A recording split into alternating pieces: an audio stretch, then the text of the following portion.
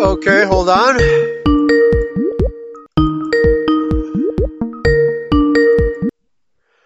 David is just calling in now. Hello, Pastor Martins, are you there? Good day, Pastor. I'm well, thank yourself. Okay, very good. All right, so I don't know if you got my message, but I wanted to discuss Matthew chapter 20. Well, here, I think it's 21 or 22. 21:33. Yeah, 21:33 to the end.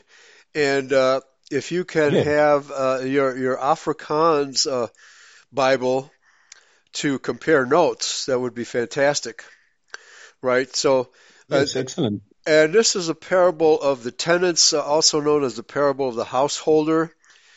And it's a really clear demonstration. I mean, I don't see it can be any clearer how the tenants are in fact the Jews, the scribes and Pharisees, who have taken over possession of the kingdom and intend to kill the Messiah, right? That's what this parable is all about.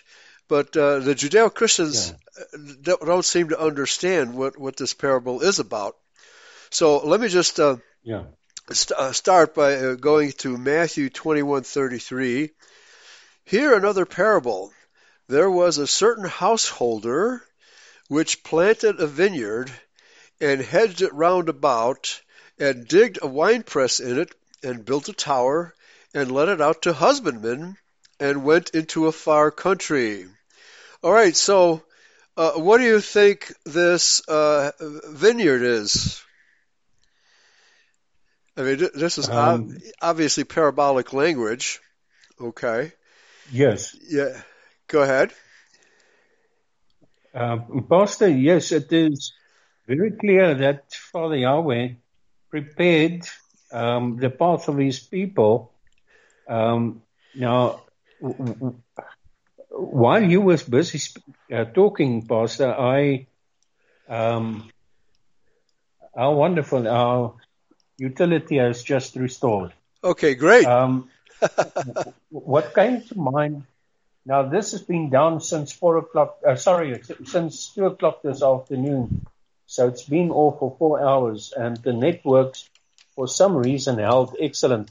But what I wanted to say, Pastor, is that what came to mind while you were busy talking about this, I realized that the temple didn't fall into the hands of the Edomites from Rome in the year 70 alone.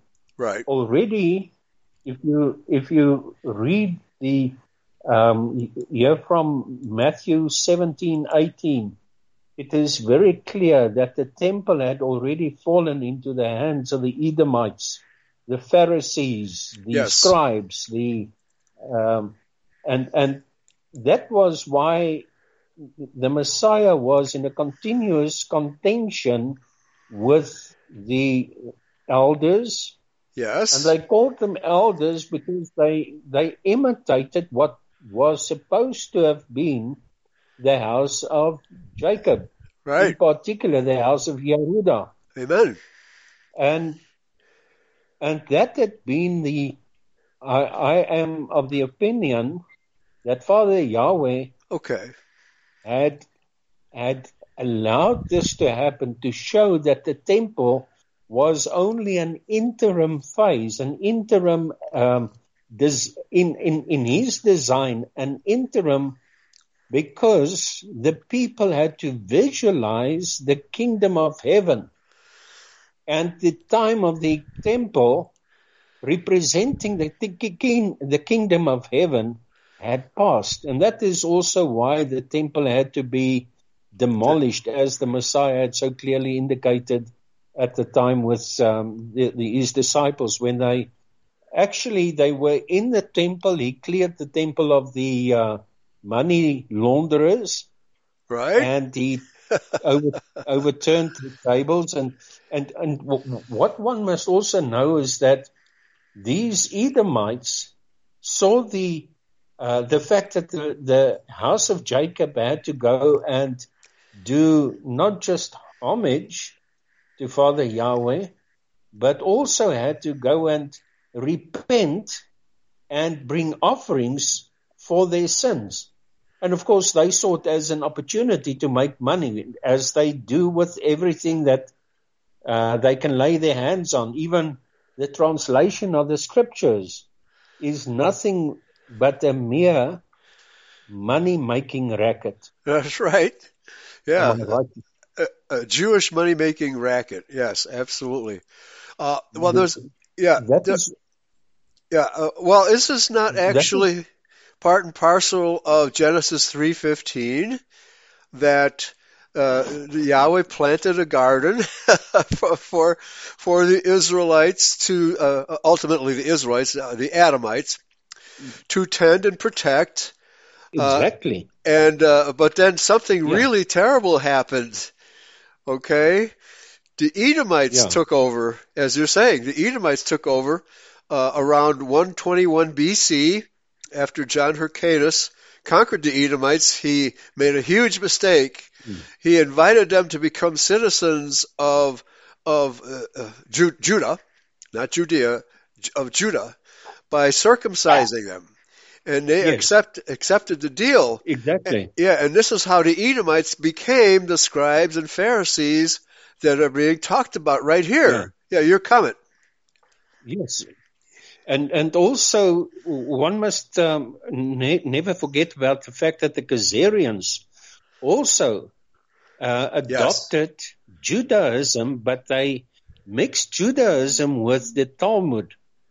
And that was also why the Messiah, when the scribes and the Pharisees and the Sadducees started questioning, they were actually causing a stir amongst the house of Jacob with their teachings. Right. And that is also why Yeshua actually said to them that they are giving the teachings of the old people. And that teachings of the old people has always been the Talmud. Right. What the rabbis called the verbal laws of Yahweh.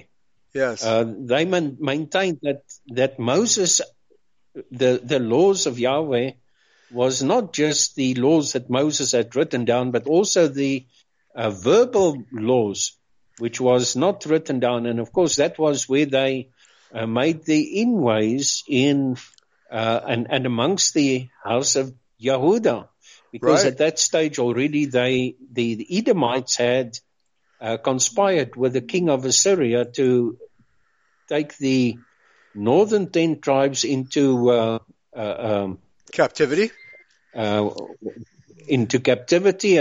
And of course, well, I'm sitting with books. I haven't opened those books yet, but the theme of the books are, first of all, the conspiracy of the Edomites with the king Nebuchadnezzar to raise the sword, or to bring the sword against the 2 southern tribes, and then they conspired with the king of Assyria to raise the sword against the 10 northern tribes. And every time it is a conspiracy by the Edomites. Right. Also, I have a writing which goes into depth about the conspiracy of the Edomites that were amongst the house of Jacob, right? The house of Yehuda. They conspired with the Edomites in Rome for the breaking down, or the raising the sword against the house of Yehuda was actually enticed to stand up against the atrocities of the Roman Empire for unabated taxes, etc. Right. And the house of Yehuda said, no, we don't pay these enormous taxes to the Romans. And it was the Edomites who enticed the house of Yehuda to stand up against the Roman Empire. And of course, that was because they had a conspiracy with the Edomites of Rome to actually raise the sword against Jerusalem, and also take all the gold and all the things, the beautiful things that were in the temple, were taken to Rome.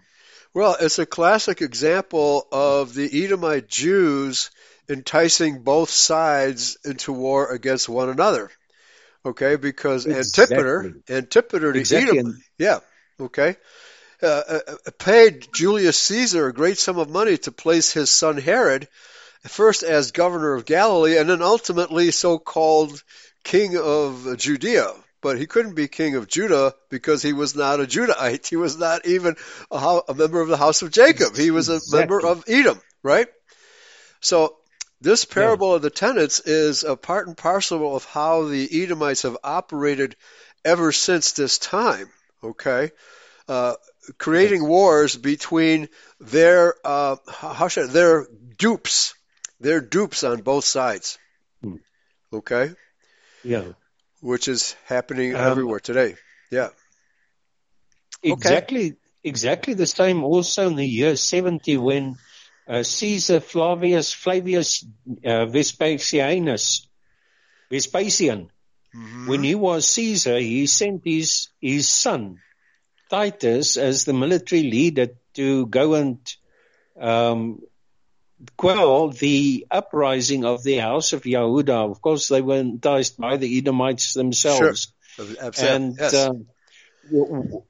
But Pastor, what we're seeing in South Africa over the past quite a number of years is how the Edomite Cape Dutch Afrikaners, they are continuously enticing the Boers to stand up against the black government. Even before the handover to the black government, they were enticing the Boers against the Edomite Cape Dutch Afrikaner government that gave power, that transferred power to these to the blacks. Right.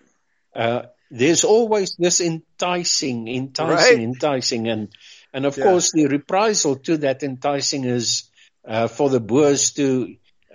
We've spoken about this Boeremag case. It was a case that took the Edomites 11 years to find the Boers that were involved in the matter, to find them guilty and have them incarcerated for 20 years plus. Yes. Okay.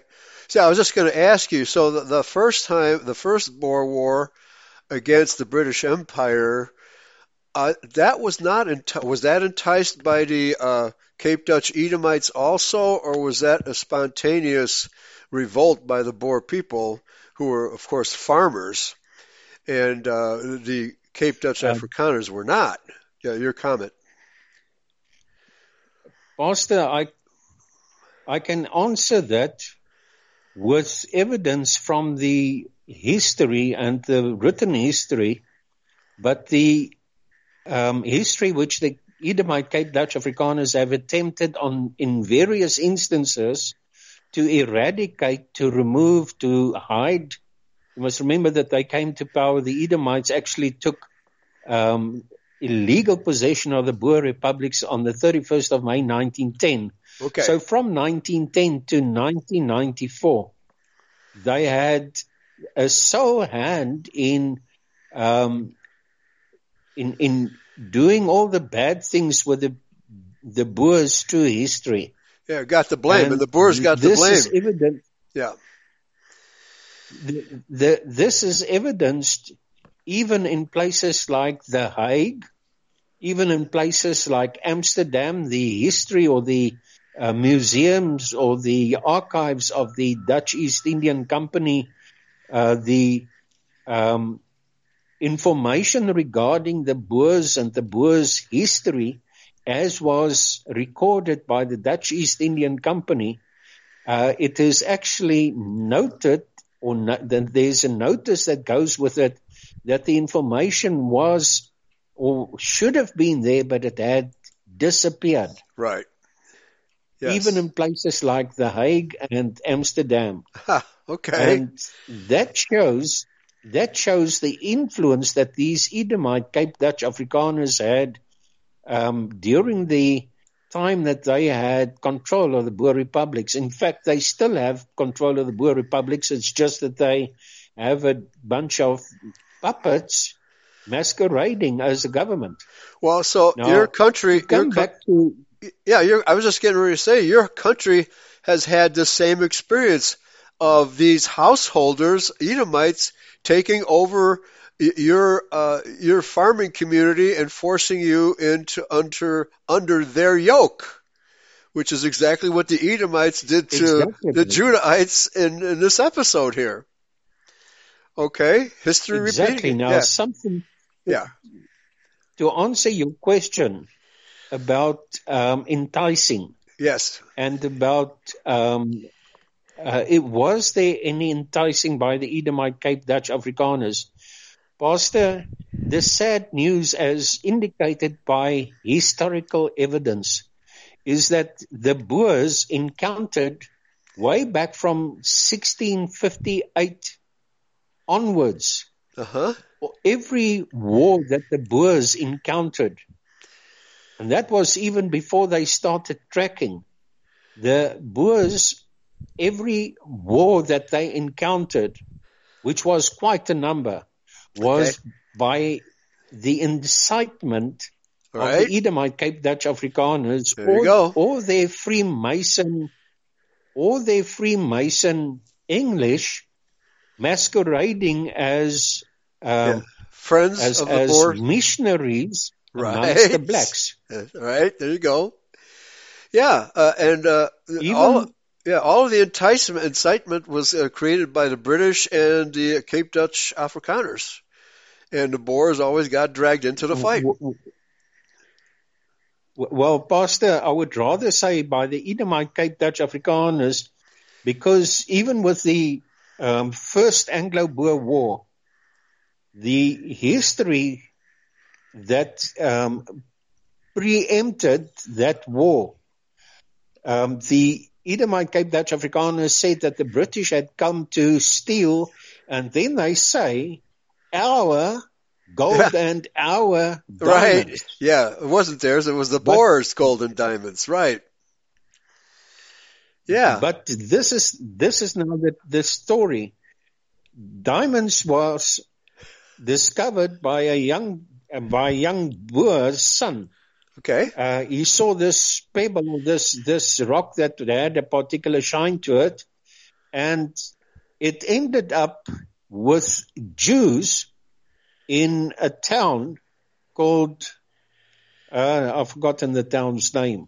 But then the jooz actually, and this is recorded in history, the Jews actually threw it out in the street and said it was only a topaz, it had no value. Right. Of course, what they wanted to do was go and pick it up afterwards, and they would have made thousands of pounds off that diamond. And that Boer farmer was named De Beers?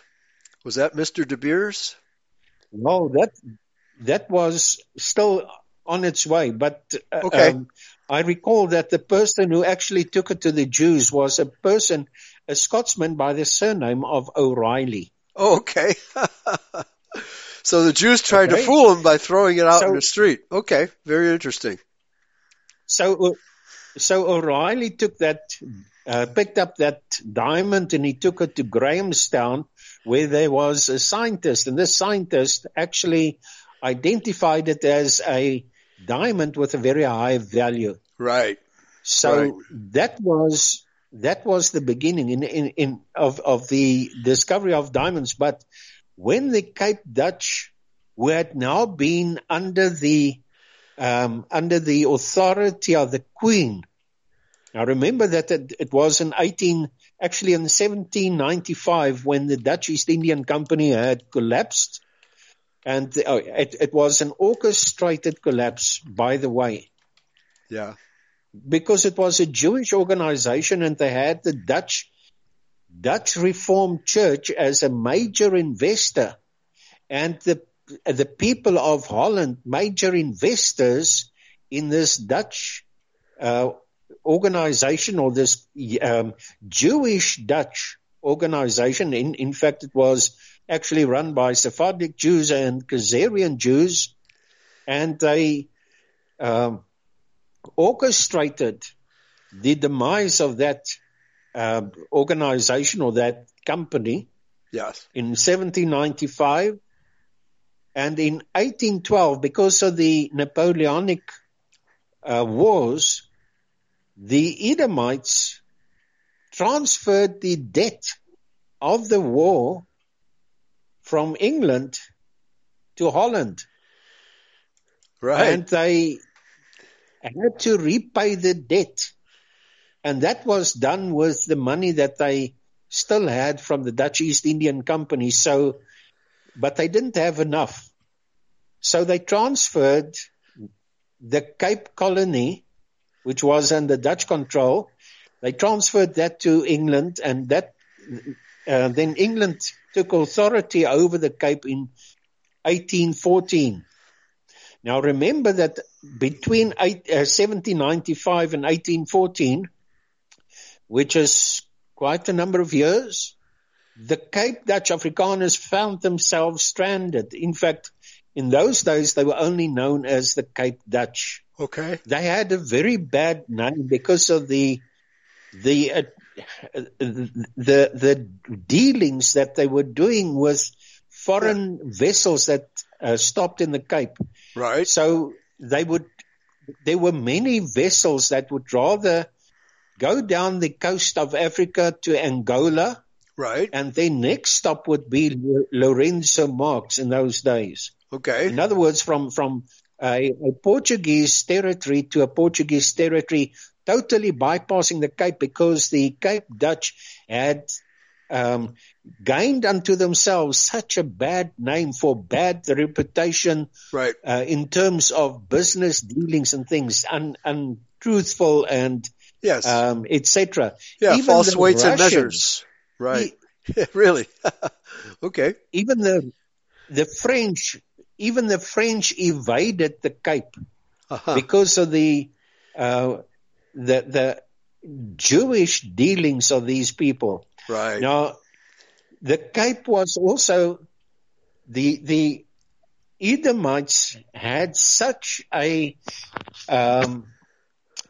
bad reputation in the Cape itself. Now, the only way in which the Boers could survive and sell their products to the Dutch East Indian Company was if they were baptized right, in the Dutch Reformed Church.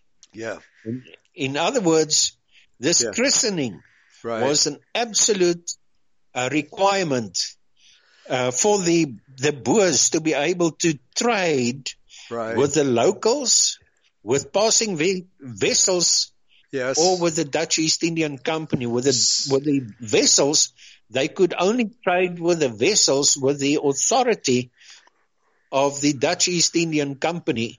Right. And they were extremely heavily taxed when they dealt with locals or with the local population or with passing vessels. So the Boers found themselves in a what can only be seen as they were in a vice grip. Sure. Under a yoke that they could only sell to the Dutch East Indian Company. Right. Monopolize. Prices determined by the Dutch East Indian Company. Well, whenever the Jews set up business, they always monopolized trade. And so that's what happened to your people. Absolutely. Okay. And they did the same thing here to America. They monopolized trade by forcing the colonists, the American colonists, to use British money. Even though the colonists were able to print their own money, the House of Lords and King George and the Jewish Bank of England forced the colonists to use only British money. And when they had to do that, their economy tanked. It absolutely, destroyed the economy of the colonists. And that's the real reason why we had the American Revolution, is because the Jews forced the colonists to use British money. British money. Yes, right. But let's continue here. Something else. Okay. Yeah, go ahead. Sorry, Pastor. Something else that must also be said. The reason why they enforced the British pound on the pioneers and the the population of the United States of America was because they controlled the pound. Right.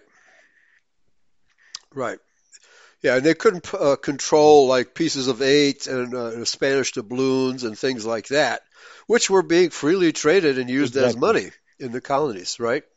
So the next verse in Matthew 21:34, and when the time of the fruit drew near, he sent his servants to the husbandmen, that they might receive the fruits of it. And the husbandman took his servants and beat one and killed another and stoned another.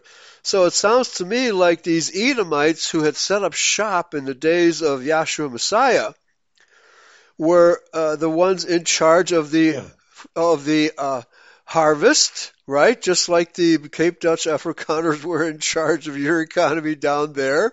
This is the parable of the evil servants who had, by pretending to be Israel, pretending to be of the house of Jacob, had fooled the true Judahites in that territory and accepted their leadership without question, which is what we have today in the world. Everybody accepts the Jews as being the Israel of God when in fact they are not. Okay? And verse 35, and the husbandman took his servants and beat one and killed another and stoned another.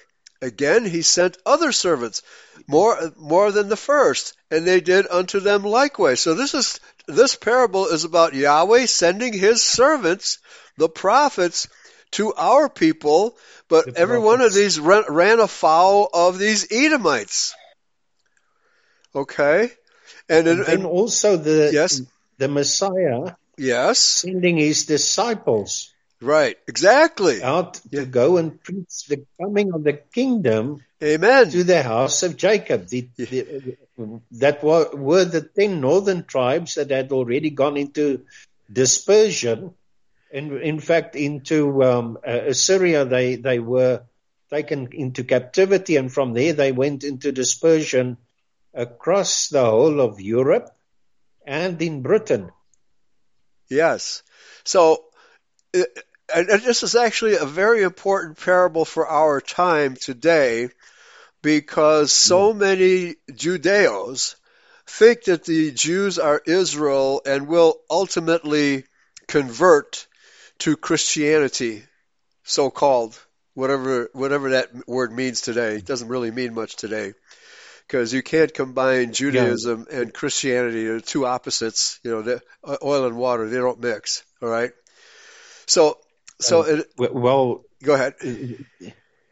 The information that I have, Pastor, is that with the Council of Nicaea, it was exactly the fulfillment of the prophecy of the Messiah when he said, I think it's in Matthew 17, where he said, beware of the leaven of the Pharisees and the leaven of Herod, where Herod was a state person, a state representative, and of course Caesar, Constantine also being a state representative, and the only event in history that can be seen where the leaven of the Pharisees were met and in a mutual contriving of the history with the leaven of what was then a state representative in Caesar Constantine. Now, if one and the interesting thing that I discovered on this, Pastor, is while I was doing some research on the Christian holy marriage, which is called the hieros gamos in Greek. Are you there? Yes.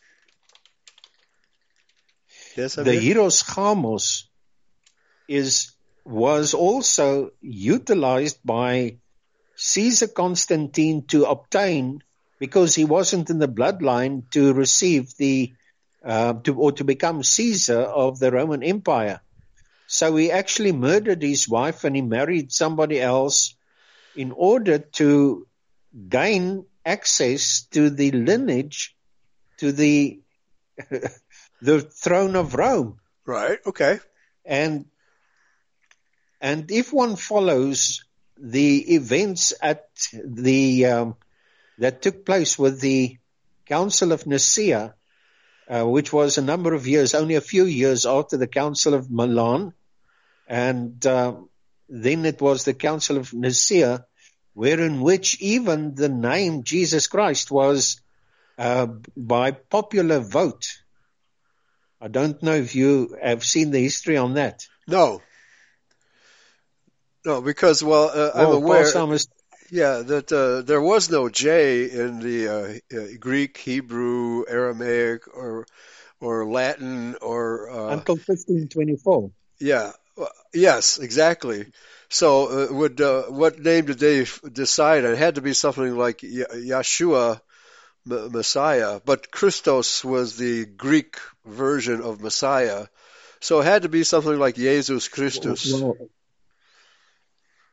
Pastor, some of the evidence that I have is that there were groups in Babylon as much as 364 years before the birth of the Messiah that called themselves Christians, and that was also where Hare Krishna got that Krishna part of it, right? Because that was the Sanskrit for the so-called leaders that they called the Christs. Okay. Now, initially, the definition of Christ was not somebody that had an anointing, but was seen as one that was enabled to do teaching. And that was also in Babylonian teachings, which would not have been the anointing of Father Yahweh's Spirit upon them as popularly propagated.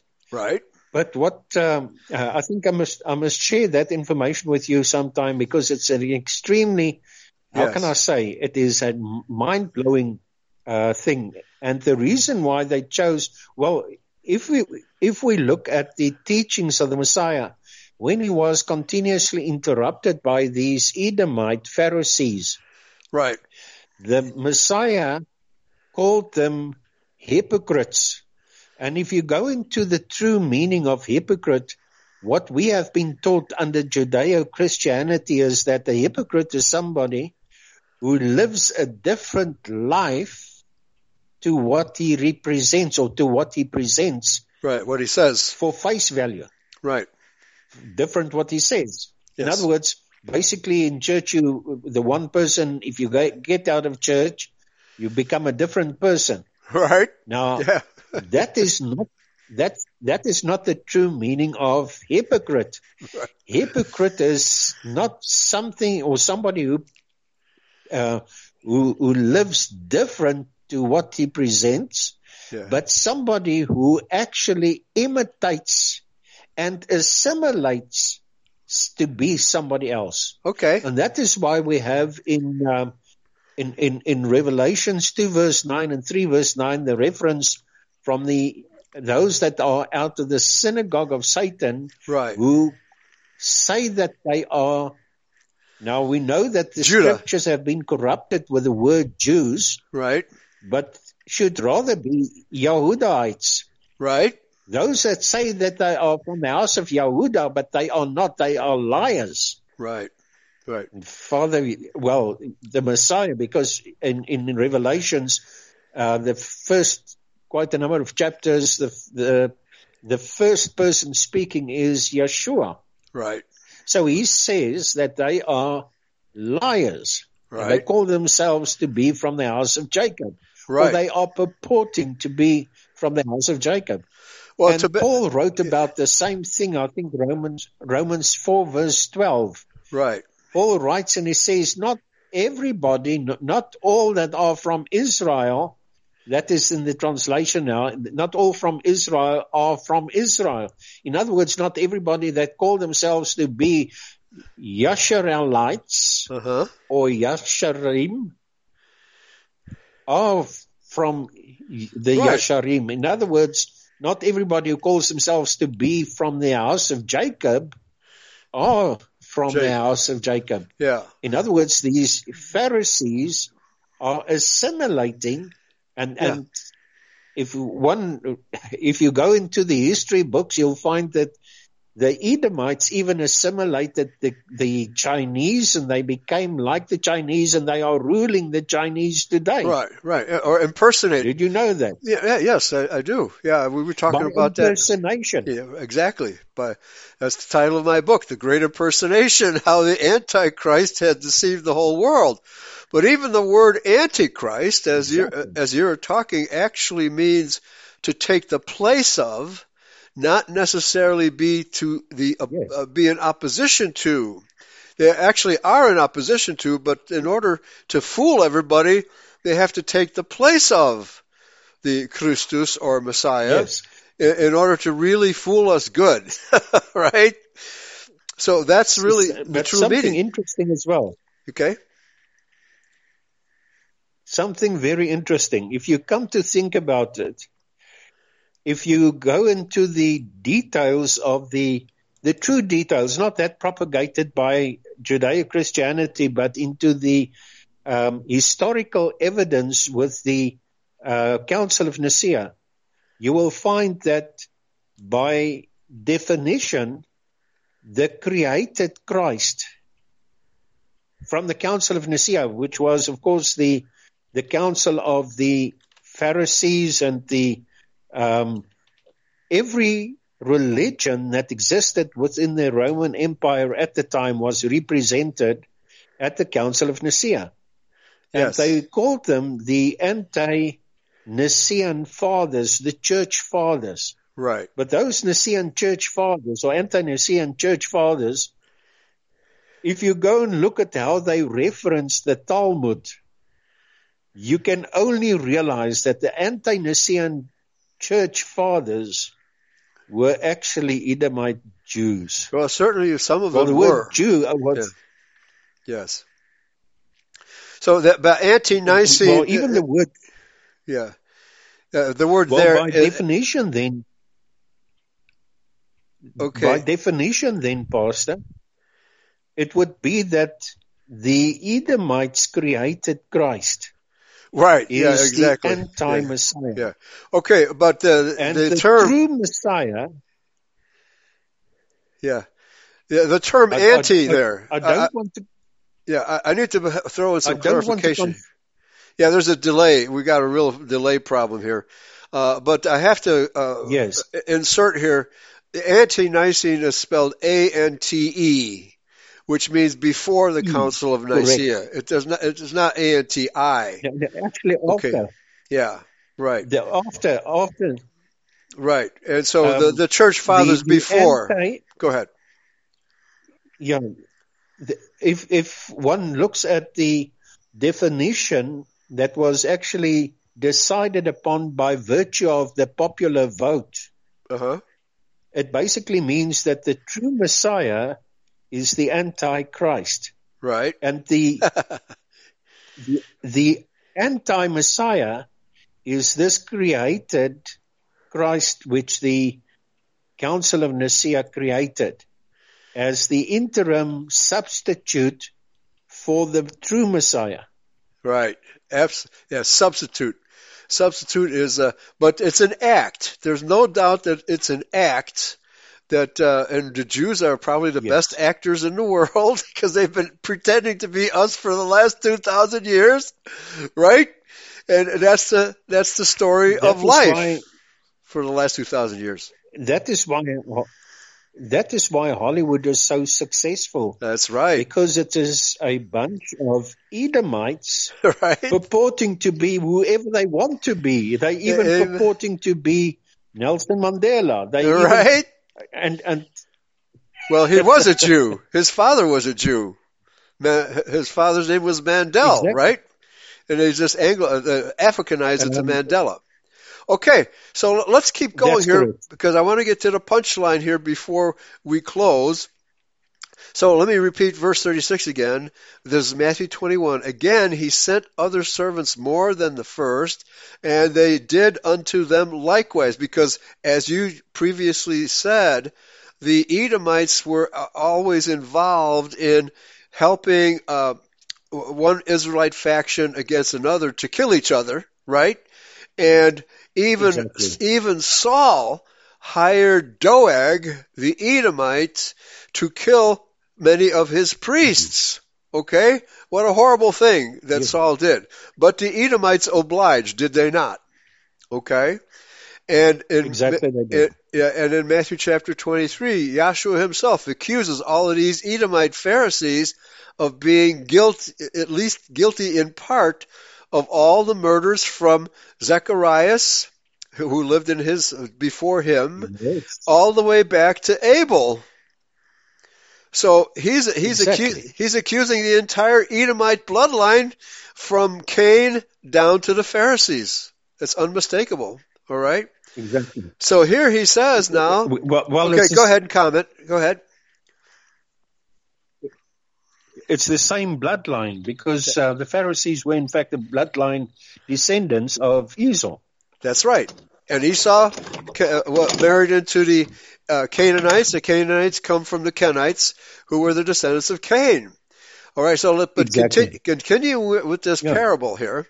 So, but last of all, he sent unto them his son, saying, they will Send his reverence my son. son.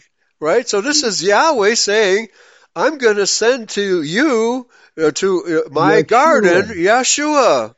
That's what this verse is saying, okay? Yes, Yeah, exactly. and very few Christians seem to understand this, but verse 38, but when the husbandmen saw the son, they said among themselves, this is the heir, come, let us kill him, and let us seize on his inheritance. Now, if Yeah. that isn't how they have impersonated, they kill the Messiah and then pretend to be the heirs of the kingdom. Have they not Yeah. been doing this for the last 2,000 years? Something that else that needs to be said as well, Pastor, is that they create the atrocity. They have what is called a proxy force that execute that atrocity, and then they claim that that they were the true heirs. Sorry, the victims. they claim to be the victims. Yes. Exactly.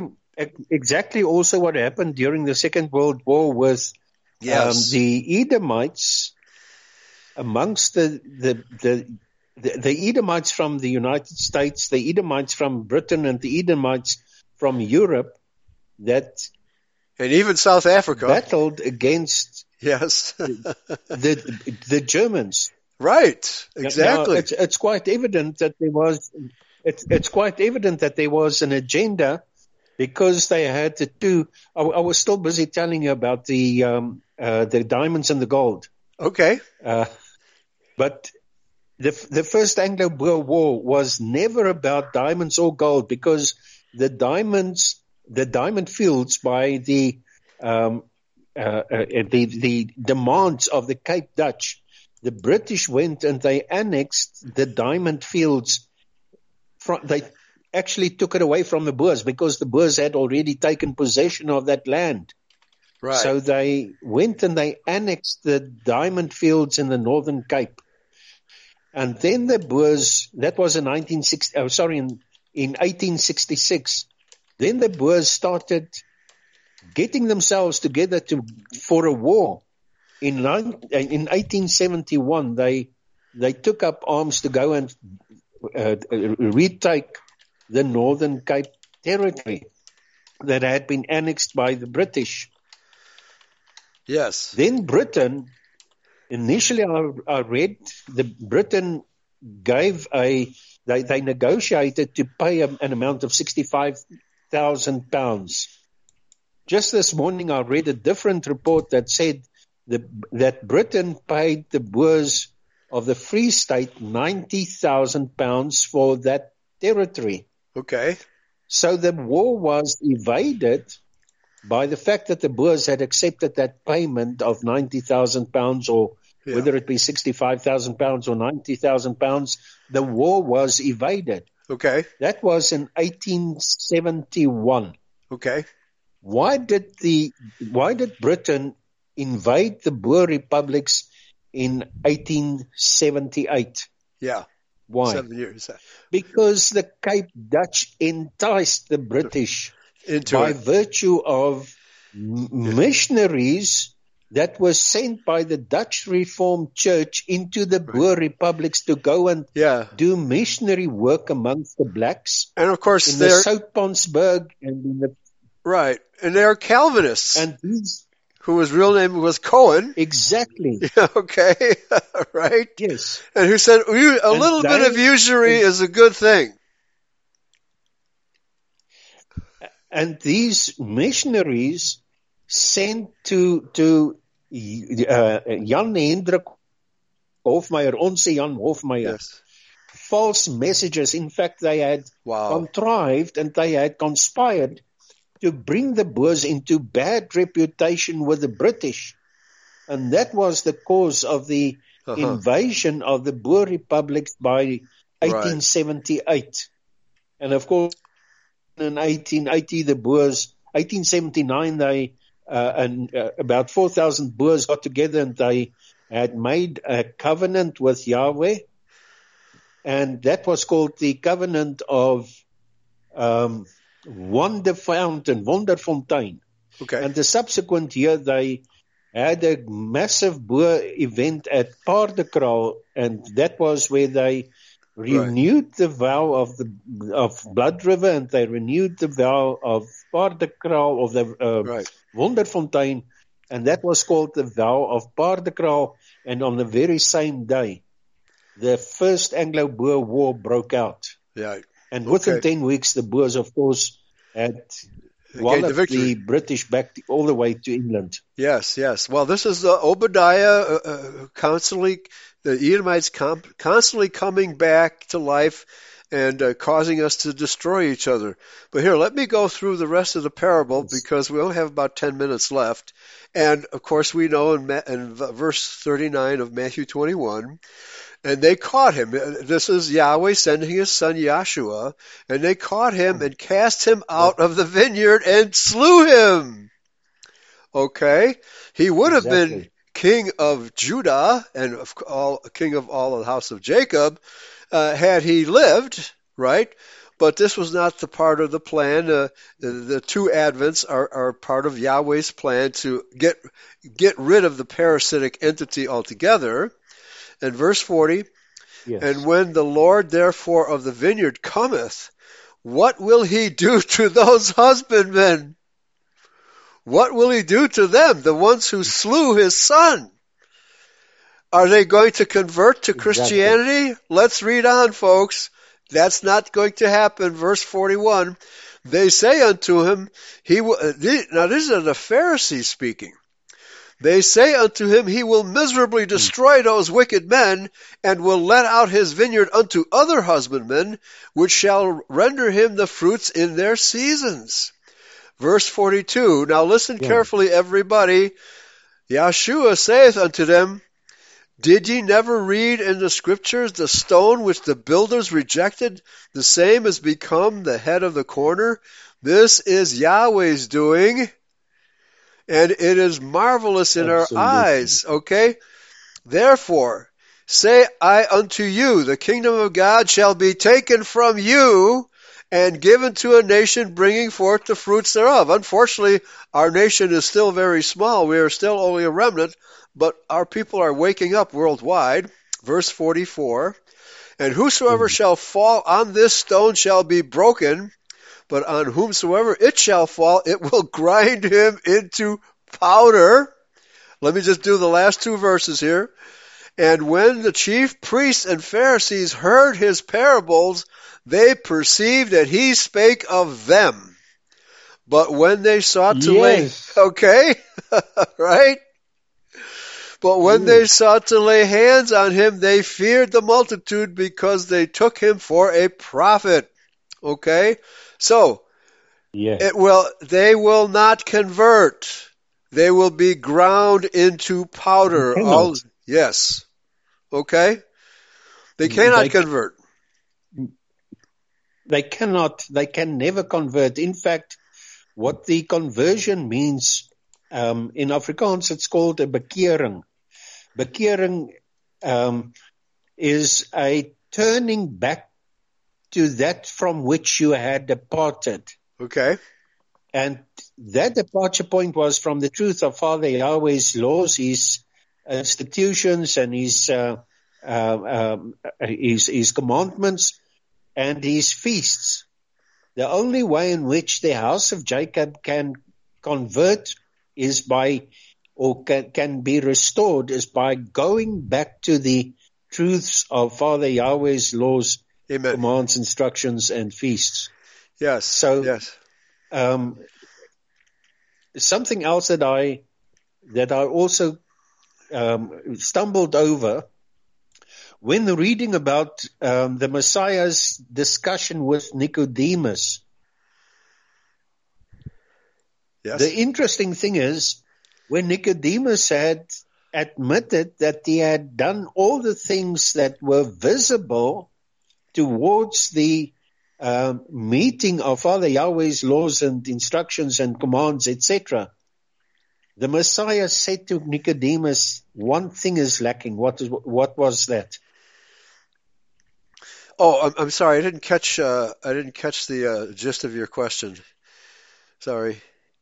Please. After Nicodemus had confirmed that he was keeping the laws, he maintained the commands, the instructions, etc. Right. And it was the time of the feast. They were approaching the feast. So Nicodemus was in line with everything. Okay. Yeah. Yet there was one thing lacking. What was that one thing that was lacking? Well, it had to be faith. Nicodemus apparently was a ritualistic person. No. Okay, go ahead. No. Father Yahweh, or actually Yeshua, said to him, one thing you're short of. You're in the wrong bloodline. Remember, he was a Pharisee. You're in the wrong bloodline. The only way for you to be to gain the kingdom of heaven or to gain salvation was if you were to be born again. Right. And this whole thing of being born again is being exploited by the Judeo-Christian churches whenever they change from the one denomination to the other.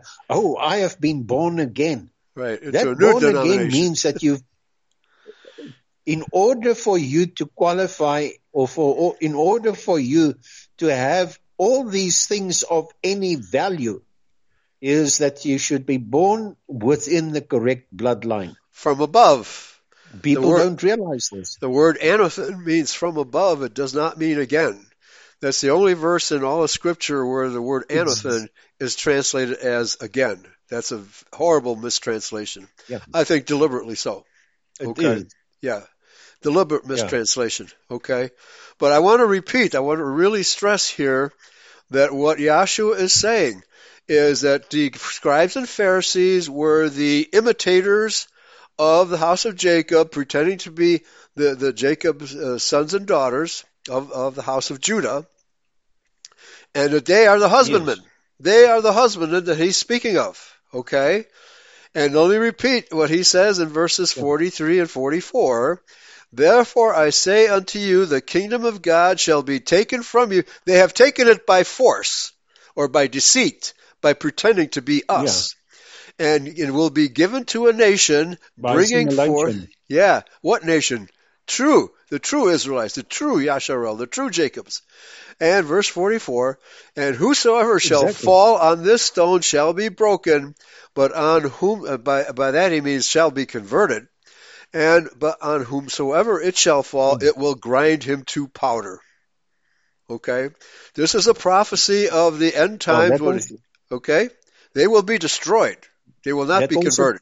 Go ahead. that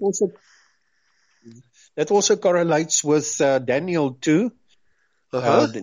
Daniel chapter 2, the dream of Nebuchadnezzar, and the right at the end with the pulverization of this statue or this image. And it also correlates with the book Obadiah. Right. Oh, I love Obadiah. Right. Because it foresees the destruction of Edom, as do many of the Old Testament books. Exactly. Yet the Judeo-Christian churches utterly ignore that whole theme of Scripture, the destruction of Edom. Exactly. Right. Yeah. And you're probably aware that the Jews are now calling the white race, they're calling us Edomites and Amalekites to further fool the Judeo-Christians. Right? When we know that they are the real Amalekites. Go ahead. Well, Pastor, in South Africa, the Edomite Cape Dutch Afrikaners are they are even laying claim to be the Boers, right? As we have spoken about so many times, and they actually deny. In fact, they denounce any connection of the Boers with the descendants of the house of Jacob. They get angry. They become vile in their. The moment that you say that the Boers were the descendants of the house of Jacob, that the Boers' progenitors were not Christians even. They were, some of them had already become Lutheran, some of them had become Mennonites, and some of them had become Anabaptists. Right. These people become vile. They swear. They become crude. Right. Okay. Yeah, it happens. And yet they... Right. Yes. Even Sir Arthur Conan Doyle wrote about the Boers as having or being very patriotic and having a dour, fatalistic Old Testament religion. Right. No Christian denomination in the whole planet or in the universe, no Christian denomination denounces or rejects the New Testament and lays hold of or lays claim to the Old Testament as their scriptures that they follow. So how could the Boers have been Christians if they only believed the Old Testament? Right. Well, they were forced to be part of the Calvinist school, okay? And that probably turned them off to Christianity as we know it today, right? They got an early taste of that. They became Christians by what was called in history books as the Dutch Inquisition. Okay. By force of religion. By force, right, exactly. The Boers became Christians. Okay, all right, Pastor, we have run out of time. I just wanted to make the point that there's no way any Jew can convert to Christianity because they are of that evil bloodline and they will be destroyed. Amen and amen. Thank you, Pastor. See you next week, okay? Thank you, Pastor. Okay. Be blessed. Praise Yahweh. Praise Yahweh. Take care, everybody. Bye-bye. Bye-bye.